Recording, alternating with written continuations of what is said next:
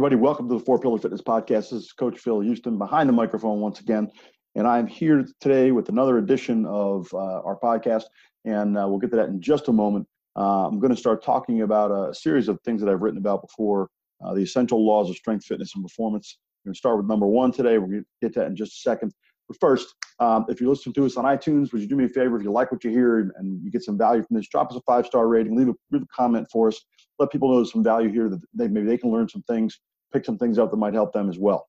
And again, as always, you can reach me through Instagram at Coach Phil Houston. Hueston is the last name, to spell it right. My website is coachphilhouston.com. Again, spell the last name right, Hueston. You can also drop me a voice message right here on Anchor, anchor.fm/4-pillar-fitness. And now on to today's topic. So the essential law of strength, fitness, and performance, number one, is a very simple one. More is not better. Better is better. I've been in the field 20 years, and there's still something that really irks me just beyond description. I can't even tell you how much it bugs me. You've all seen it. We've all seen it hundreds, maybe thousands of times. It happens in big box McFitness gyms and health clubs. It happens in boxes. It happens in boot camps and transformation centers.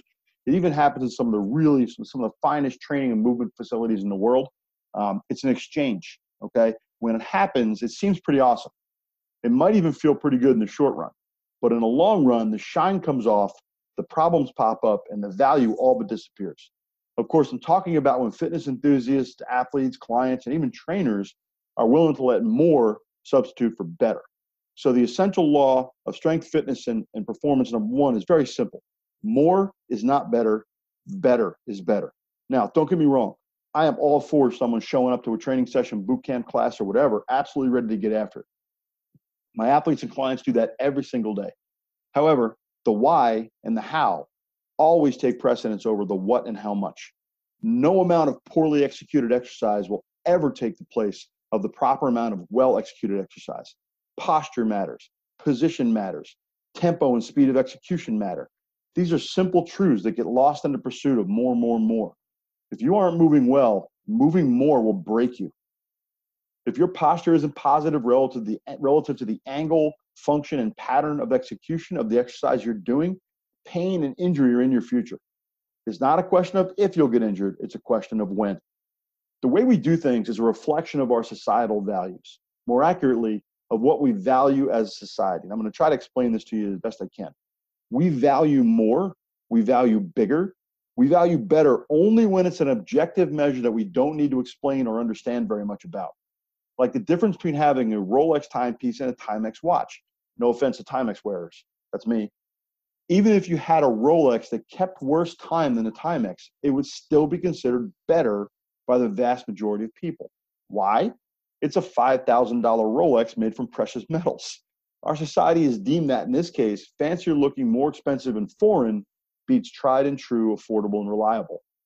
We value having more money over having more happiness or health. Not everybody, but most of us do. We value bigger, more opulent buildings. We rarely stop to admire the well-built 4-bedroom colonial in the corner, but we will drool over the overblown mansion with the 6 swimming pools, the 42 bedrooms, and the robot butlers. We value the result more than the method or the journey. And in fitness, that's a real problem. It leads us to want to fix a problem that took years to develop in 6 weeks or sometimes even less. Man, if you put on weight for 10 years or develop chronic pain from inactivity or repeated poor movement, what makes you think you can fix that in 30 days?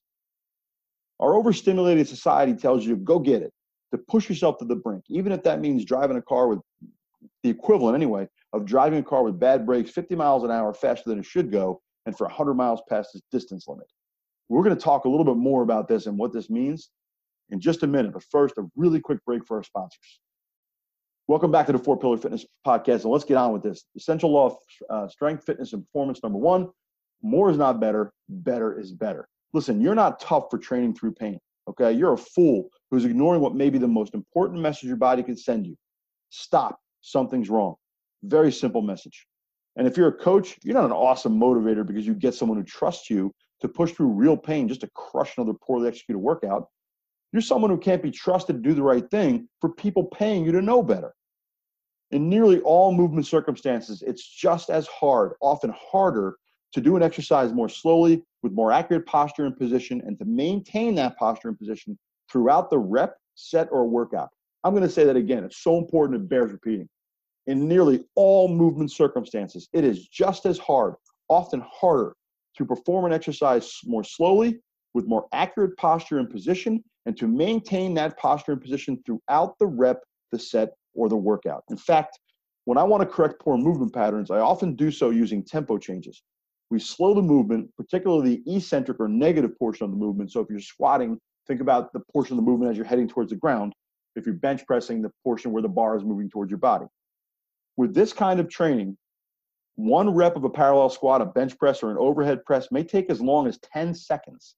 During that entire time, I'm asking my client to maintain the proper posture and position, to execute the pattern correctly, and to eliminate unwanted movement. They are working very, very hard indeed. They end up just as tired, just as sweaty, and having burned just as many calories as if they'd done the workout at top speed with no regard for anything except getting it done. But there's a bonus. If they came into the session with pain from poor movement, it's nearly always significantly reduced and often gone. That's the value of better movement and one of the rewards, the reduction or elimination of movement-related pain. I'm not pretending that better movement can fix injured joints or eliminate long-term chronic injuries. However, when clients come to me with pain issues related to how they move, there's a way to alleviate that pain and get them moving better and more because, oh yeah, no pain, and feeling better pretty quickly. Just so we're clear, I'm not just talking about old folks. A lot of my youth athletes come to me with movement-related pain issues too. There's a lot of trainers and coaches out there living the more is better mantra and hurting people. They're failing those clients and the rest of us in the fitness and performance profession. Better movement is like getting better grades. Now listen to this. This is one of the best analogies I ever heard. Better movement's like getting better grades. If you want absolutely as many good grades as you can get, but if you're getting D's and F's, getting more of them will not improve your grade. You will still fail. Get it now? I mean, maybe there isn't a universal standard of excellence for movement, but there is an optimal way for you, or if you're a coach, for your clients and athletes to move. And you should be pursuing it. Move better, then move more. Heck, move all you like. All right? If you're moving better, go move all you like. Go crazy. If you're an athlete and you're not sure about your movement, get help from someone who understands it. And if you're a coach and you need to hone your movement assessment, correction, and improvement knowledge and skills, get help. So here's the takeaway from all of this. When it comes to exercise and movement, get it right before you just get after it. More is not better. Better is better. Once again, it's Coach Phil Houston behind the microphone of the 4-Pillar Fitness Podcast. You can reach me through Anchor with a voice message. You can reach me on Instagram at Coach Phil Houston. To spell the last name right, Hueston. My website is CoachPhilHouston.com. And as always, thank you so much for being here today. I appreciate every single one of you. And as always, keep the faith and keep after it.